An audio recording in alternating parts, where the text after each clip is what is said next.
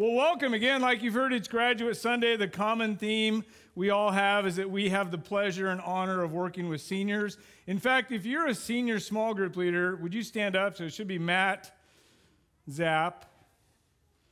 I think there's Matt. Good job. Don't be shy. Andrew Zapp is the other guy's leader. He did communion with us. Abby Gallus there in the back, and then Sydney Morgan standing in the sound booth as well. And then Joe Ward, who's just kind of a legend around youth ministry, who actually probably pastored some of these kids' parents. He'll be coming up at the end to read the names. So as you've heard, I don't know if this graduating class has a nickname, but I call them the James group because James talks about consider it pure joy when you encounter trials and hardship. And these guys have certainly been through that. I want you to imagine your senior year and all you went through, and just imagine all they've gone through. And you heard him in the video talk about things like not having prom, having kind of displaced or weird graduations. And so it would make sense, and many of you are thinking that because they've had it so rough, I should probably come up here on their graduation Sunday and coddle them and be sweet and be kind. And the seniors are all laughing because they know I'm not going to do that. So my theory is I have one last opportunity to give them a good, truthful, loving, sweet kick on their way out the door into college ministry. In fact, many of them will be sitting here with the Cornerstoners next week. Isn't that amazing? You guys better scoot over and make some room because there's a lot of them. And so what I want us to look at, in fact, let me do this. If you didn't pick up a senior booklet on the way in, I want you to raise your hand, and we're going to bring you one for two reasons. The first is that this is not just who our seniors are, but this is a prayer guide for the coming year. Because many Christian adults love to lament the fact that when seniors graduate, they tend to drift or not be so close to Jesus. We're not going to do that. We are going to pray for them and pray that they would abide and remain with Jesus Christ. The second reason, and if you have a book and you open it to the first page, seniors, this is my gift to you, we are going to take a test. And if you fail this test, you will not graduate. No, that's not true. I don't have that power or authority. But we're going to take a test, and really what I want us to look at is this concept of inspecting our walls. And so today, as we consider graduation, Joe's going to come up and read some of the plans these kids have. Gary's going to come up and pray for these guys and ask them to really dedicate their lives completely to Jesus. And I believe this graduating class has made some significant decisions and choices in their life. As I think about James, I don't see whining, I don't see complaining. I actually see a lot of maturity and growth through this hard time. But the fact is, if we don't protect ourselves, those decisions can fall short. And if you're listening and you're not graduating, I want to challenge you that there are ways and opportunities and methods and gifts of the Spirit that we've been given to protect our souls and our hearts and our minds. And we need to inspect our walls and make sure that what's behind those walls is safe. Now, if you remember, before everything kind of got crazy on us, what book of the Bible did we start in? Nehemiah. One of you got that. That's great. Okay. One of you gets an automatic A. You don't have to take the test. You're good. The rest of you better pay attention. Now, if you remember, the issue in Nehemiah, really the theme, is the rebuilding of the wall. And I've actually got Sydney Morgan printed for me. This is an image of the Western Wall in Jerusalem. And kind of the way walls work is you have these giant, and these are actually scaled down, but you have these giant hand-cut stones. And between them, you have mortar or mud or some combination of cement. And the idea is that you create a barrier around what you're trying to protect.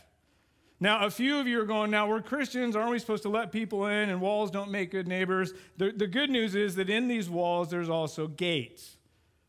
And so gates allow us to come in and out, to interact with people. But when danger comes, when bad things come, we shut the gates and the wall protects us. But daily, soldiers and masons would go out and inspect the walls to make sure that they were in good standing. Now, typically, the wall would not just fall overnight. One of these stones wouldn't just fall out. But what would happen is there would become kind of holes in the mortar and areas where people could get a handhold and scale the wall. Or maybe there were plants growing, and with these plants, they could grab on and get over the wall. And so what I want to challenge us to do this morning is to inspect our walls. The way we're going to do it there on page 1, I'm going to walk you through a quiz, and I'm going to ask you to score yourself. 1 being that your wall, this section of your wall is broken in disrepair, and then 10 being that this section of your wall is solid and strong. Now, here's the rule. You cannot score your neighbor, your wife, or your family member. So if I talk about, self-control, don't reach over and circle like a 3 on your spouse because that shows you don't have self-control. So let's work on that. And then at the end, we're going to look at our scores together and see how we're doing. Now, one of the things I want to remind us as we look at these 10 areas is that many times these aren't the highest areas we talk about. So for example, as Christians, we definitely don't want to murder anyone. We would definitely say adultery is wrong. We would say gossip is wrong. We would say lying is wrong. And yet these things are things that we tend not to pay as much attention to. And so what I want to encourage us to do is consider inspecting our walls and doing what we can to strengthen the protection that God has given us in our lives. And so the concept we see in Nehemiah, if you have your Bible, turn to Nehemiah chapter 2. Verse 13, it says, "By night I went out through the valley gate toward the Jackal Well and the Dung Gate." Wouldn't that be great if you lived by the Dung Gate and you had to give directions to get to your house? Like, come to the Jackal Well, take a right turn at Dung Gate, and my house is right there. That would be an interesting one. "Examining the walls of Jerusalem, which had been broken down, and its gates, which had been destroyed by fire." We jump down to verse 17. "Then I, Nehemiah, said to them, 'You see the trouble we are in. Jerusalem lies in ruins, and its gates have been burned with fire. Come, let us rebuild the wall of Jerusalem, that we will no longer be in disgrace.'" And really, the physical theme of Nehemiah is the rebuilding of the wall, but you have to ask the question, why did the wall matter? What was being protected? Well, its people were being protected, but primarily it was the temple. The temple of God in Ezra had been rebuilt and restored, and yet without walls, it was in danger. You also see there's a spiritual theme in Nehemiah, and that he brings about reforms, repentance, and confession. And so again, walls are there to protect valuable and valued things in our lives. And so let's go through the test. I'm actually going to ask you to score yourself. We'll do the total at the end. Let's start with number 1. Number 1 is anger. Some of you are angry that I even brought that up. If you are, you probably have a number to score. But I want you to think about anger in your life. How many of you would agree that in our society today, there's a lot of anger going around? You see it in the news, you see it in the protests, you see it in riots, you see it on Facebook and Instagram, people's anger and just responding to each other. Well, I'm on this side and I'm on this side. I think what Andrew said was accurate, that there's a great spirit of divisiveness. And so there is a lot of pent-up anger. And as Christians, we can have that anger as well. It's not always that we're going out doing something violent, but it can be anger towards a situation. It can be anger towards a person. It can be anger towards what we consider to be our lot in life. For many seniors about to graduate, there could be anger, I don't think it's in our class as much, saying, I got robbed, I got ripped off. Maybe God's withholding something from me. I truly believe the seniors in our class have looked at it and said, God is growing me, and God is beginning a process early in my life that many of us wish we'd begun earlier as well. Ephesians 4:26-27 talks about the danger of anger. It says, in your anger do not sin. Do not let the sun go down while you are still angry. And do not give the devil a foothold. And so Paul is saying literally that when we allow anger in our life, when we let the sun go down our anger, we're giving a foothold in our wall which Satan can use to scale and get into the things that matter. And so take a minute, look at your list, and where is your wall in terms of anger? And here's the good news. If you're scoring a 3 or a 4 and you've got a lot of anger and pent-up things, there's a way to release it. It's called confession, repentance, and forgiveness. And it works. And so we look at anger. The second one I want us to look at is truth tellers. Now, the opposite of a truth teller would be a liar. And so if you say that you don't have any sin in your life or there's nothing in your wall to inspect, you are a liar and the truth is not in you. So don't score a perfect 100 or we're all going to be suspicious of you. And if you already circled all the 10s and told it, like, just wait, can we walk it through? So the truth tellers, what I mean by that are people in our lives that are willing to speak the truth. People that will look at us, that will live with us in relationship. I would argue these aren't complete strangers. So if you come up at the end of it and say, Will Hoffman, I think you have bad moral character, okay, I mean, we can talk about it, and maybe I do, but, usually it involves relationship. But it involves people that are willing to come up and say, there's a blind spot you don't see. And especially when it comes to inspecting our walls, you might think you're not an angry person. But maybe if I asked your spouse or your children and they observe the way you drive in traffic, they'd be like, yeah, you're an angry person. And we all have blind spots. I believe that I'm tall and ruggedly handsome. Thanks for laughing. I got a few truth tellers out there. Joe Ward is a truth teller for sure. Amen. Here's some biblical examples of truth tellers. Imagine your father-in-law coming to visit you and telling you that the way you're living life is no good. Yeah, kind of breathe in on that one. Well, Moses, a godly man, this is exactly what happened. His father-in-law Jethro comes to visit. The Israelites are lined up all day waiting to have their cases heard. And at the end of the day, Jethro, and I don't believe with condescension or criticalness or bitterness, says to Moses, the thing you are doing is not good. You will wear yourself and your people out. And then lovingly he says, hey, I've got an idea. Here's a way you might do it where you're not going to get so worn out and it'll be better. We joke about father-in-laws. It could be there's a father-in-law in your life that God will use to speak truth into your life, or a mother-in-law. Another truth teller I love is the Apostle Paul. Now, in my own little petty world, I always think Peter and me could probably hang out and get along. I always think if me and Paul hung out, he'd just be too harsh for me. So maybe that shows I'm a little afraid of truth tellers. But there's a story between Peter and Paul we see in Galatians 2. And what's happened is Peter has had this great vision that he can eat Gentile food. It's no longer forbidden. Think about that for a minute. Bacon, shrimp, ribs, pork chops. I should just keep going. Everyone's going to be hungry. And so he goes in and he's there with the Gentiles. And doesn't say what he's eating, but I believe he's eating some of the good stuff. And so he's with the Gentiles. He has this new freedom in Christ. He's eating, and then some Jews show up. And Peter begins to feel maybe some condescension or judgment, and so he begins to separate himself from the Gentiles. He's being what we would call a hypocrite. And so Paul shows up. And it says that to his face, Paul challenges him for his hypocrisy. And again, I ask the question about truth tellers. Do you have people in your life that will call you out on your stuff?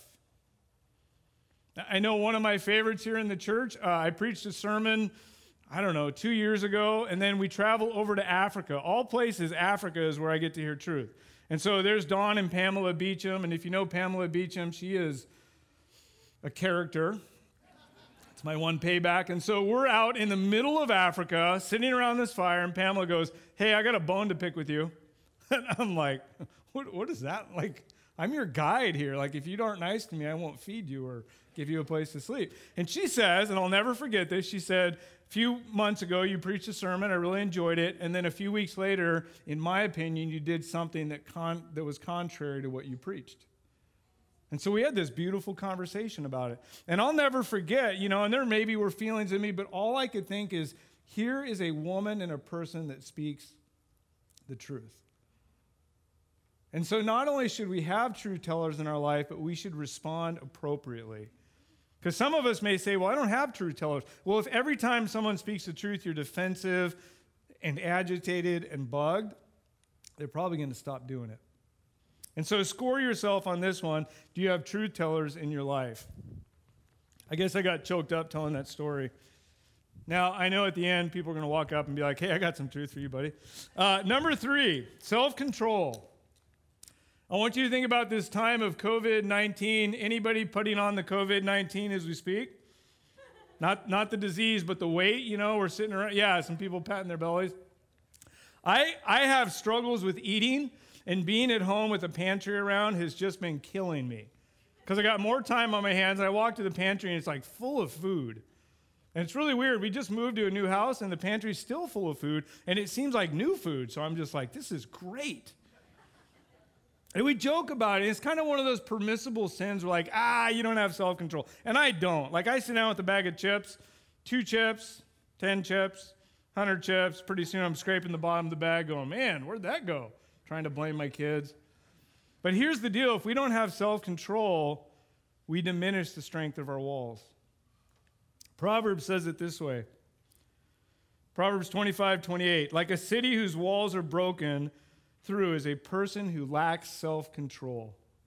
I want you to imagine this wall if it was like a poster with no board behind it and I had a kid just run through it like a football game. That's what it's like when we don't have self-control. And I might joke about a bag of chips, but Satan sees opportunities where he can get through our walls because we lack self-control. You know, I got the water up. I guess I have to drink it at some. I'm not used to drinking water while I talk, so here we go. I probably made that more awkward by not doing it professionally. The next one. So score yourself on self-control. How you doing? Do you have great self-control? Do you have low self-control? Next one is passions and values. Now, this one I would say is kind of the enemy from within. And so you might have some great walls to protect your heart, to guard your soul, to guard your mind, to protect you, and yet there's passions and values that can get behind the wall and attack you where you're hiding, where you're protecting things. Matthew 6:21, Jesus says, for where your treasure is, there will your what?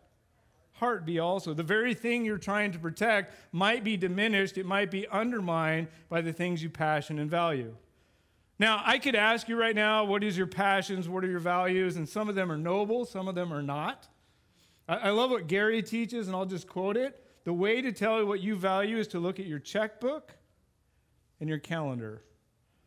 And I just realized that for seniors of the class of 2020, you probably don't even know what a checkbook is. Look at your debit card, or no, your Apple Pay. Is that what you guys use? Apple Pay? What do you use, Caden? Piece of paper? Okay, good. So you get a piece of paper. But seriously, think about it. You can tell what you value and passion by where you spend your time and your money. So rather than saying I'm passionate about serving in my church family or I value helping people in my neighborhood, I would ask you to look at your calendar and your checkbook and say, is that really where your values are at? I think many of us would be surprised to find that most things in our checkbook and on our calendar revolve around ourselves. And so again, take a minute and check, how are you doing on your passion and values? Number 5, your foundation and your cornerstone. So we consider this idea of a spiritual wall. We consider this idea of protecting what's valuable, but we have to be very careful that our wall is built on the right thing. And the right thing is? Say Jesus, it's church. That's usually 90% of the time going to be the right answer. Unless, like the Sunday school kid, when they said, what's gray and furry and has a tail? It's not Jesus, it's a squirrel. Anyways, so let's go on. So Ephesians 2:19-20, that's my joke for the sermon.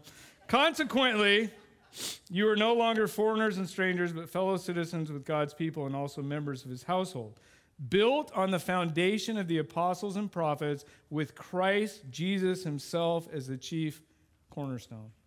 Because here's the reality. You can build a wall around what you value around your life, and if it's built on selfishness, it's not the kind of wall we're talking about. The wall we're talking about is built on Jesus Christ. And so we have to ask the question, what does it mean to build on the Lord Jesus Christ? Does it mean wearing a t-shirt that says, I love Jesus? It's a great t-shirt. I don't see one, but it's a great, does it mean having the right bumper sticker on your car? The fish, or the fish swallowing the Darwin fish, or whatever you got. Again, great thing. Is that what it means? Jesus defines it for us when he says this: anyone who hears my words and puts them into action has built his house on the rock. And when the storms come, it will not fall.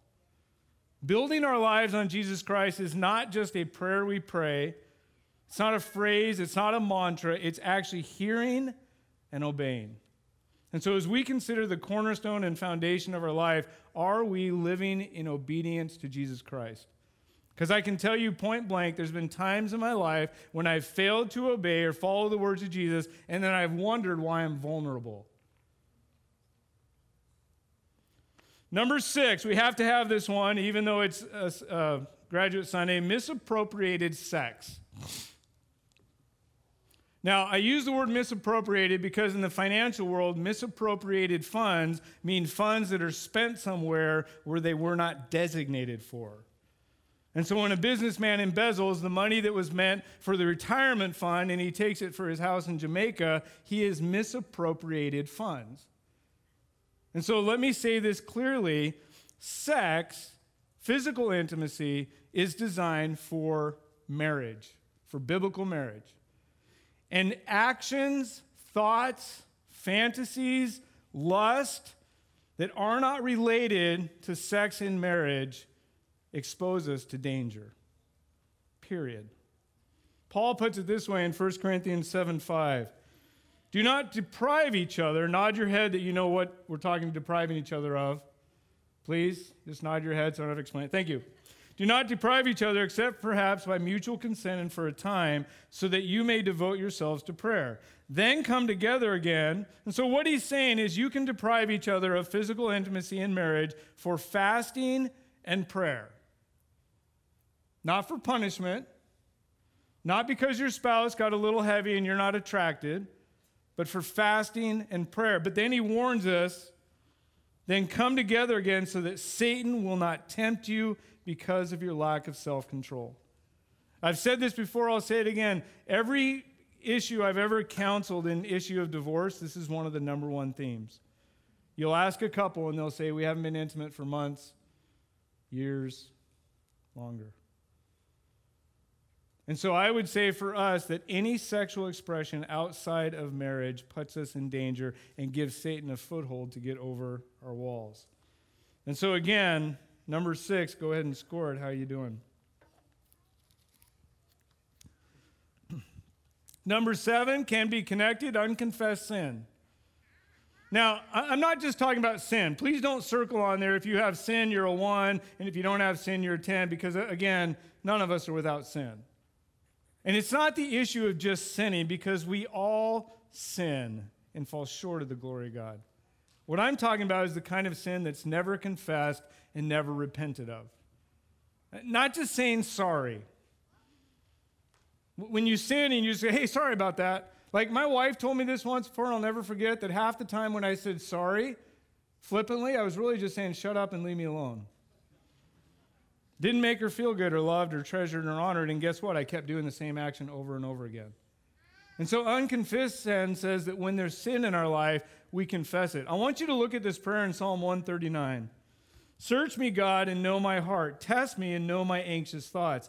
See if there is any offensive way in me and lead me in the way everlasting. What a prayer to pray before we go to bed at night. Because there's things I do, and I'm not tracking. I'm not paying attention, but to ask the Holy Spirit at the end of the day to say, is there anything in my life right now that needs to be confessed and repented? Some of us don't pray it because we know he'll do it. Now, in case you're thinking, well, confession's kind of old school, and repentance is a John the Baptist thing, and I don't know if I have to do that, let me tell you what happens when you don't. Psalm 66:18, if I had cherished sin in my heart, in other words, I protected, I left it there, I didn't deal with it, the Lord would not have what? Listen. So as you're building a wall and trying to follow Jesus, how important is prayer? Very. But if you've got unconfessed sin in your life and you're not willing to deal with it, and God's saying, I'm not listening until we get some of the sin in your life straight, you're in a dangerous place. So go ahead, number 7, and score yourself. How do you do in unconfessed sin? Number 8 is misplaced trust. So who should we trust? Jesus. Yeah, that's good. It's working again.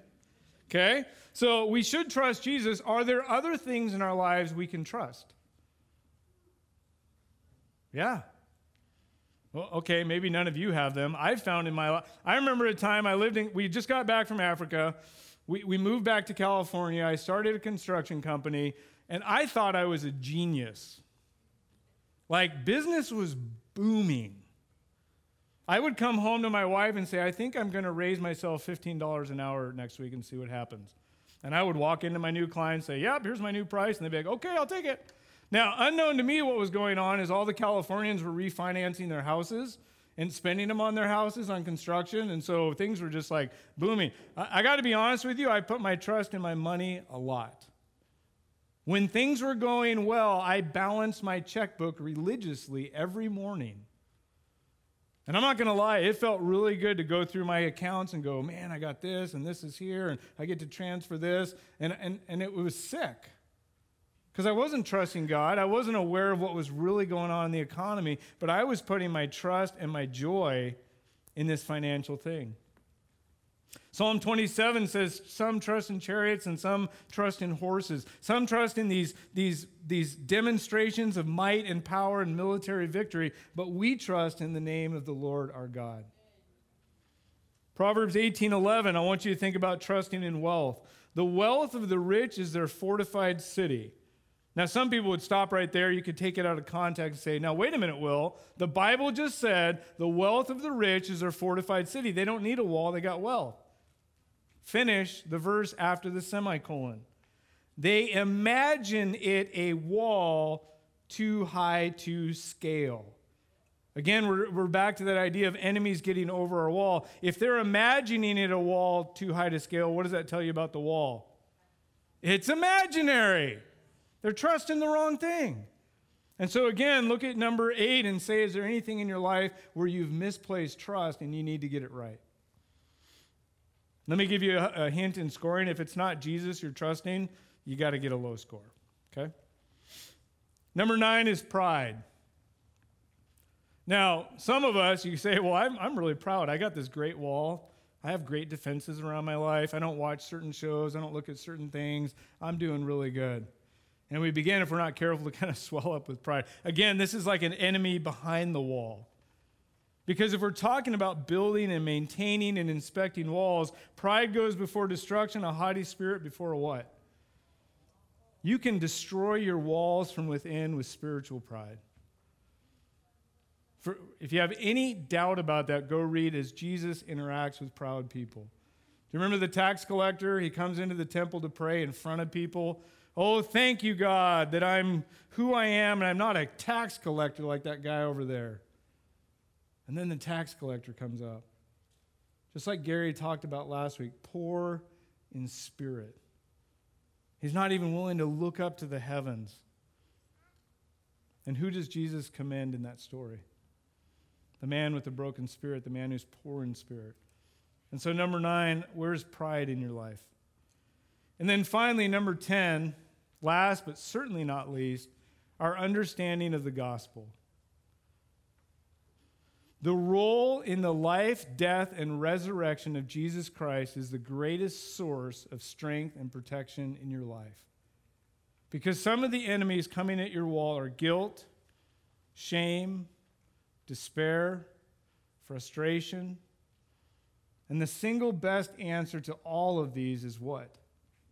The Lord Jesus Christ. Anybody in here ever wrestle with shame and guilt? It will flat out destroy you. You let those 2 virtues over your wall, and they will begin to eat away and undermine and kill you, literally. And in the gospel, we find a forgiveness of sins. We find the answer to our guilt. We find that shame, which is guilt or feelings based on our value and who we are answered in the person and work of Jesus Christ. And so go ahead and score number 10. Now, let's go ahead, take a minute, and do a quick total on your scores. Let me give you a hint. If you got all 1s, your average is a 1, or you probably got a 10 total. If you scored all 10s, don't raise your hand because we don't believe you. Okay? Now, this would be a great time for me to tell you and to tell the graduating seniors as we inspect our walls that if you got a 90, you're doing pretty good. It's not bad. A little room for improvement, but a 90 will work. If you got an 80, I mean, it's a B. B average, I'd take that, 3.0. 70, not so great, but you're passing. Here's the reality. If we're talking about guarding our minds and our hearts and our souls, a 90 is not good enough.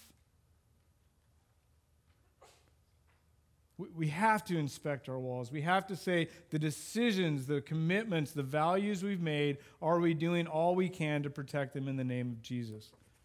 And the beautiful thing is we're not alone in doing this. By the power of the Spirit, we can address what's going on in our lives and deal with things successfully. Let me pray, and then after I'm done praying, Joe is going to come up. Do I see Joe somewhere? There he is. So Joe is going to be coming up. Let me pray.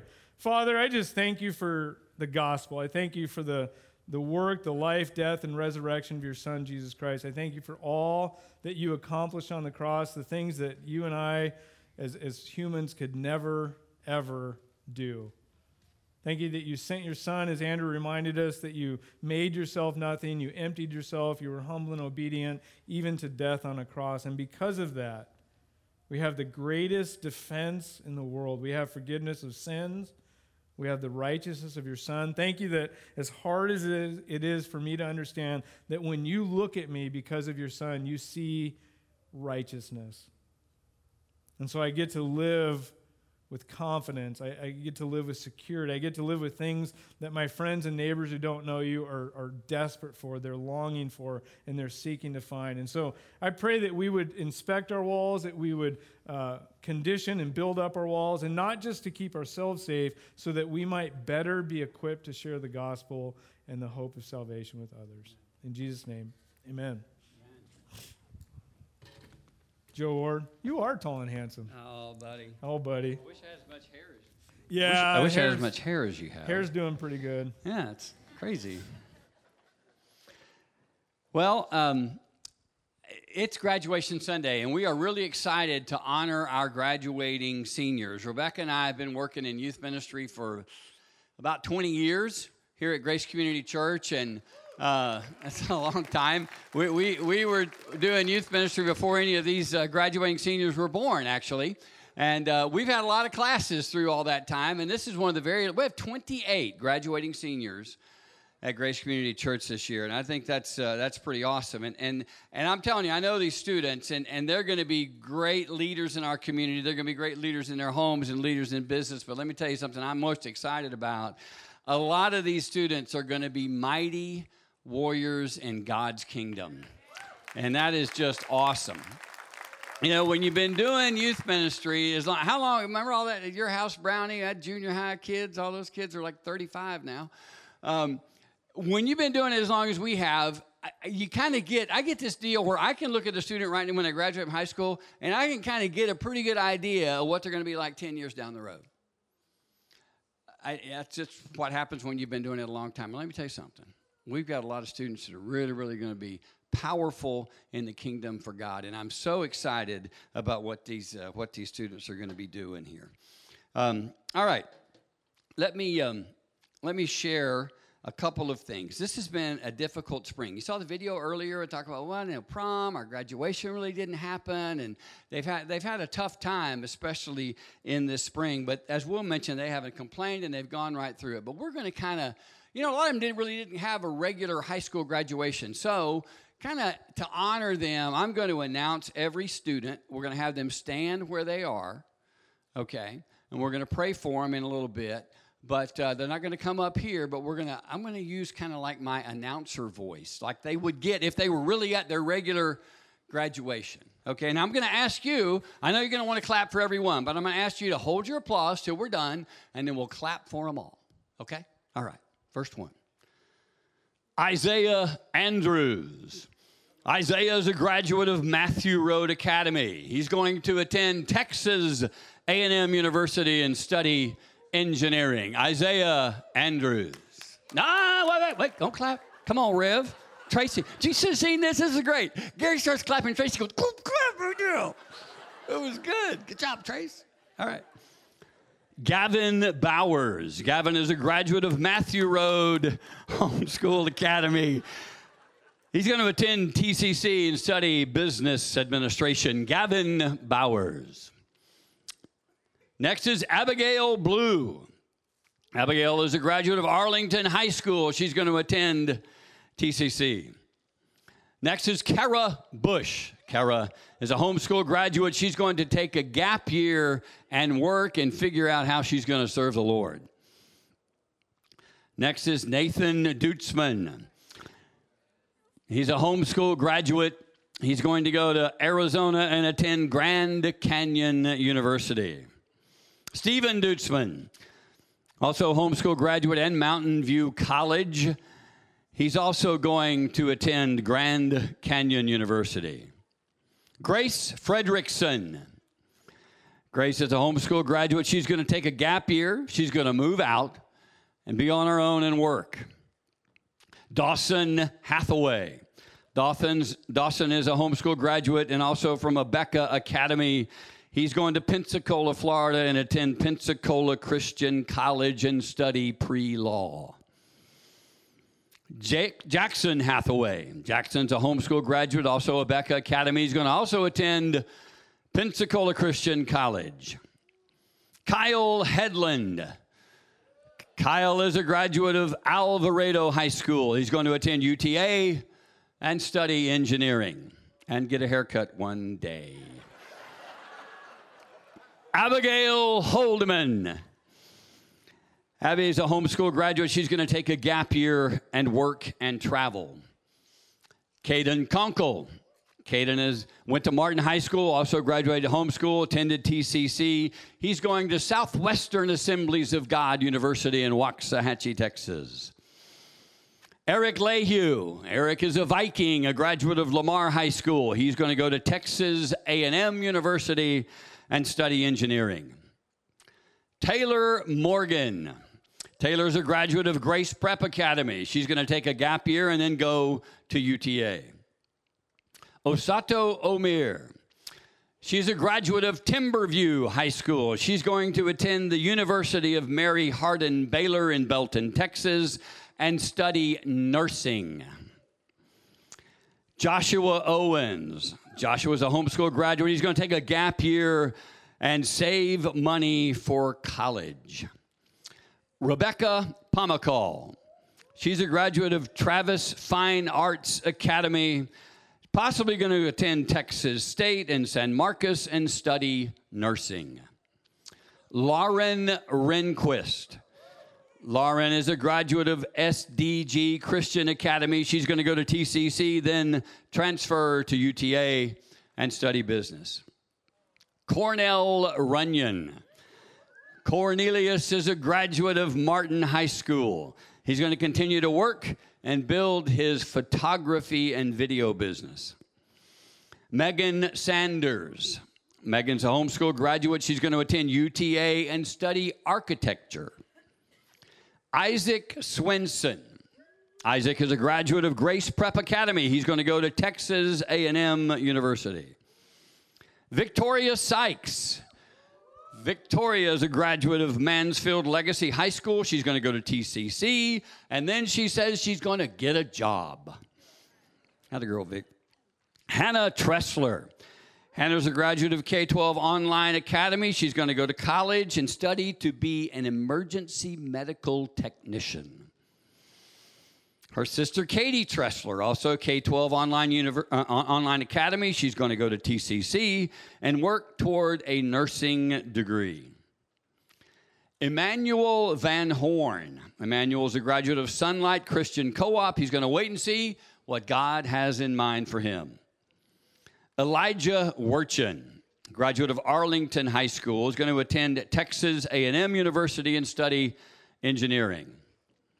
Abigail Williams, graduate of Martin High School, going to take a gap year, going to go with YWAM and do missions all over the world.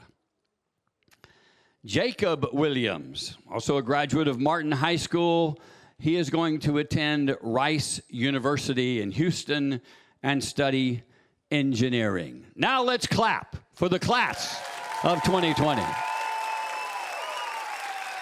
All right. Great group of students. Yes, we're standing too. That's good. All right. That's awesome.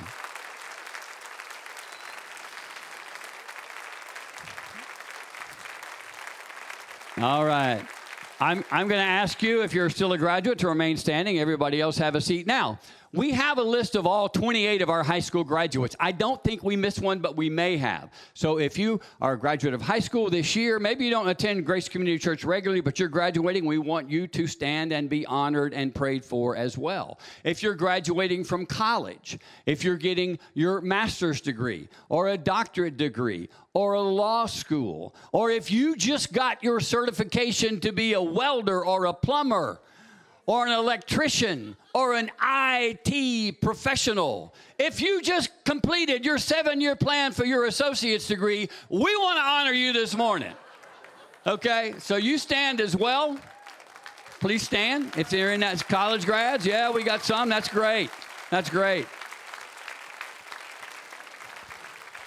All right. Yes, we're clapping. There's another one over here. That's good. All right. If Pastor Gary is going to give a challenge to our students for just a moment and lead us in a prayer of blessing over them. Yeah, let me give you a 1-minute challenge. The Apostle Paul writes his last epistle, 2 Timothy chapter 4, and he says this. He says, I've fought the good fight. I have finished the race, and I've kept the faith. And now there's waiting for me a crown in heaven. So what I want to say to you graduates is you have a fight you must fight. And you have a race you must finish. And you have a faith you must keep. And it's worth it because at the end, there's a crown waiting for you in heaven. Let's pray. Father, I want to just pray this prayer, Jabez, over this graduating class, that you would bless them. Bless them indeed, in every way. That your hand would be upon them. Fill them with your Holy Spirit. Lord, that you would enlarge their territory, that you give them a great impact for the kingdom of God, and that you would keep them from harm. Deliver them from every scheme of the evil one. Let's all stand now as we close in prayer. And Father, we pray for everyone in this room, everyone online. We pray, Lord, would you today bless all of us indeed? Would you have your hand upon us? Would you enlarge our territory, and would you keep us from harm, deliver us from every scheme of the devil? And we pray, Lord, that you receive the glory that you deserve through our lives. So this week, Lord, would you enable us to be the light of the world and shadow the darkness everywhere we go. We pray all this in Jesus' mighty name. And everybody says, amen. Amen. Now hold steady right there. We're going to dismiss in rows from the back. Again, we want to continue to try to do some level of social distancing, even though it seems to be going quickly away. Hang with us a little longer. So the ushers are going to come down, and they're going to dismiss row by row because we need to also clean this worship center for our next service in Spanish in here. So hang tight. You can visit with your neighbor for a moment as the rows are being dismissed. And try to go all the way out into the parking lot before you stop and have conversations, if you would, please. God bless you guys. Have a great week.